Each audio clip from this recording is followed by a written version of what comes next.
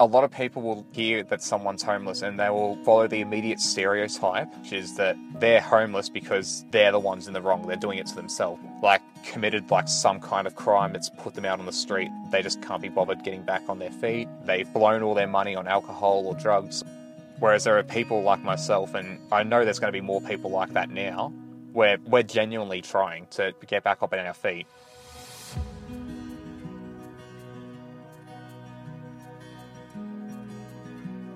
Jayme McRae has been homeless for 5 months. Until 2 weeks ago, he was couch surfing, but now he lives in his car, parked in the Euroa Service Centre car park. It's just a few metres away from where he works at the local McDonald's. He's on a desperate search for a house, but because of the region's painfully tight rental market, has come up empty-handed again and again. As part of Homelessness Week, I spent time with Jayme, listening to his story and gaining an insight into our region's growing homelessness crisis.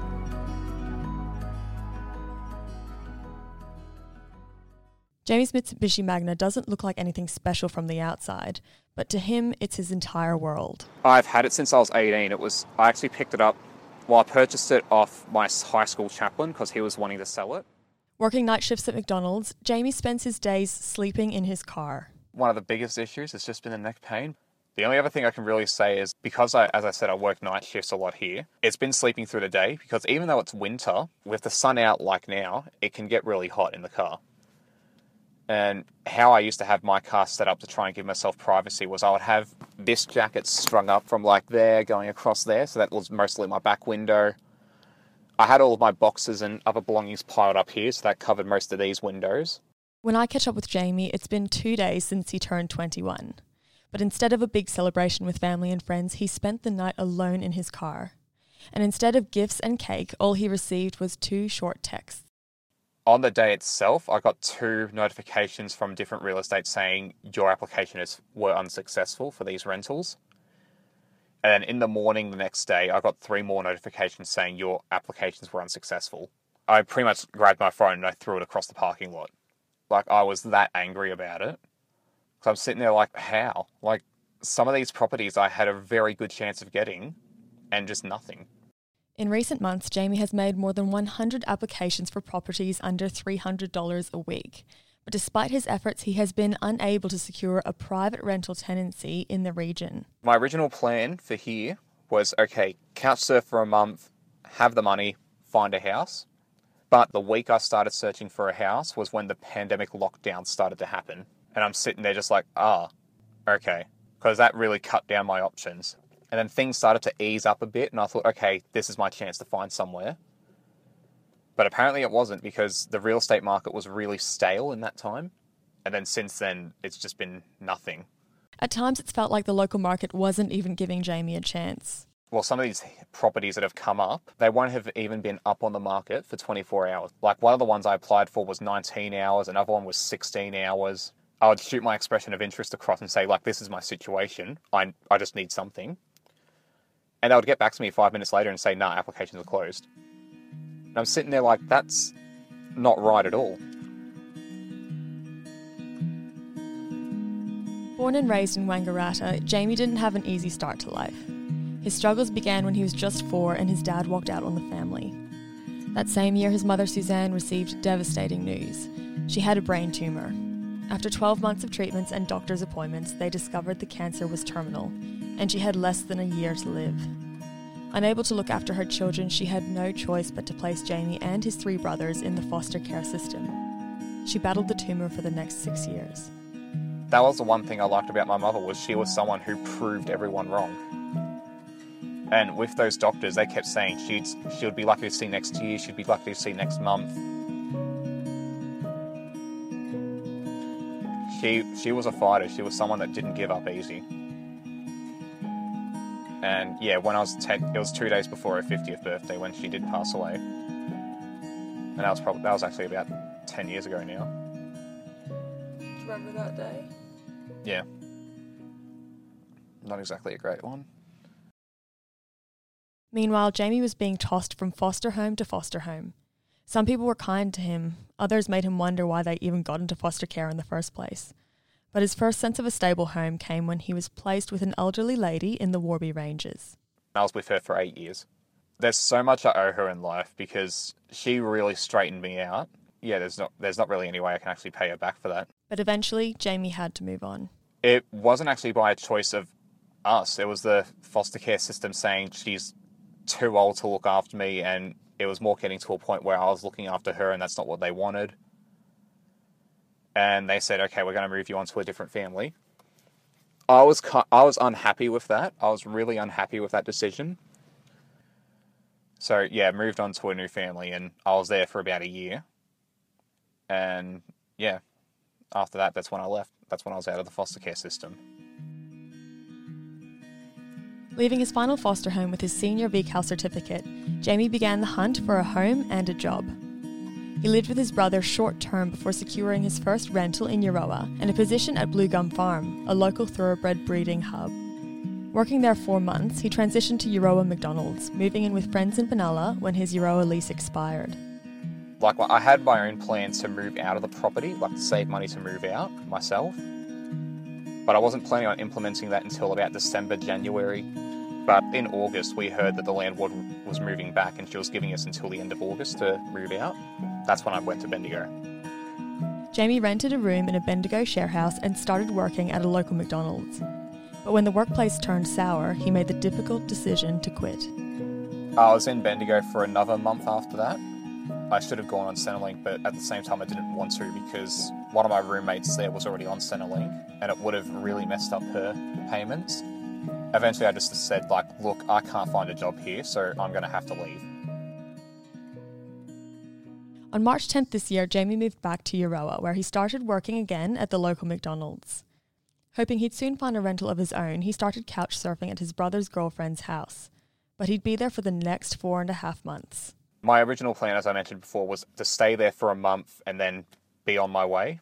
And it's just not been easy since. At that point, I was starting to feel like I was being intruding. I was starting to feel like I was being a burden because I'm working overnights here and she's got 4 kids in the house and she has to try and keep them quiet while I'm trying to sleep. Feeling like a burden, Jayme's mental health began to spiral until he had a breakdown. I'm someone who mentally can't cope with others helping me. I'm someone who wants to try and look after myself. I'm someone who wants to try and be independent. There are times where I know I need help, I know I need it, but just mentally I can't cope with it because there's a sense that I need to pay back for that help. 2 weeks ago, I was having a pretty bad breakdown and I just said, no, I can't do this. So I just up and left in the middle of the night. I think back on it and I know I should have said something to her, but in the state of mind I was in, I just didn't want to stick around. I just wanted to be out. Jayme packed all his possessions into his car and drove straight to the Euroa service centre. Where my car is parked now, that's where I've been sleeping since. In all honesty, after doing that, I felt some mental stress come off me. It's still not enjoyable, of course, sleeping in a car. It's not overly comfortable, but I didn't honestly mind it.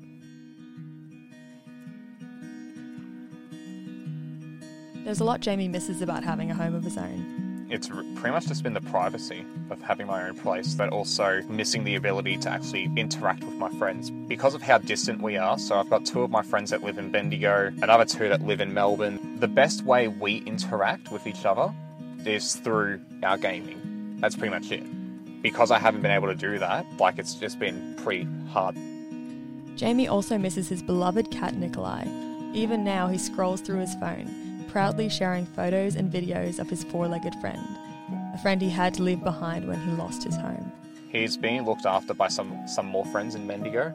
I considered him my anxiety cat because he always seemed to know whenever I was starting to feel really anxious, really depressed, because he would immediately come over and that feeling was just gone. I really want to have him back. While life can feel pretty hopeless at times, Jayme insists he's one of the lucky ones. Although he may be homeless, he still has shelter, transport and electronics. But like so many people caught in this cycle, he's lost the luxury of dreams. There's so much Jayme would like to do with his life, but until he finds a home, most of it's on hold. For the next few years, I want to stay at McDonald's and try and see if I can at least succeed in this management stuff, if I can get into it. Another path I could take is to continue with my barista stuff from here and just work in a cafeteria somewhere, maybe even own one if I really wanted to. Another thing I could do is get back into doing equine studies and going back and working with horses. But in the meantime, he's holding on to the hope there's a light and a home at the end of this long tunnel. And when I met with him last week, it seemed there finally might be. So last night, I got a call from Beyond Housing while I was at a house inspection, and they said they've got emergency accommodation for me. That's going to be around for 1 week, and I've spent my first night there, and that was the first time I'd been in a proper bed in my entire time since leaving Bendigo. And while I was about to go to sleep last night, I got another phone call, which was from my real estate agent in Euroa, and she said that there's a lady that's trying to reach out to you. She's offering you like your own section of her house. I went and dropped into there last night. They gave me a look around. They said that if you haven't found anything after your 1 week is up, then you can come here. And then I've also been in contact with a friend. She said that they're wanting to move out of their unit. They asked me if I was interested in potentially having the lease signed over to me. I said, yeah, like for sure. For the first time in a long time, there's hope in Jayme's eyes. I just want everything to be over with, and I'm hoping that all of this works out. I want to try and get my life back, and I want to try and live my life to its fullest while I still can.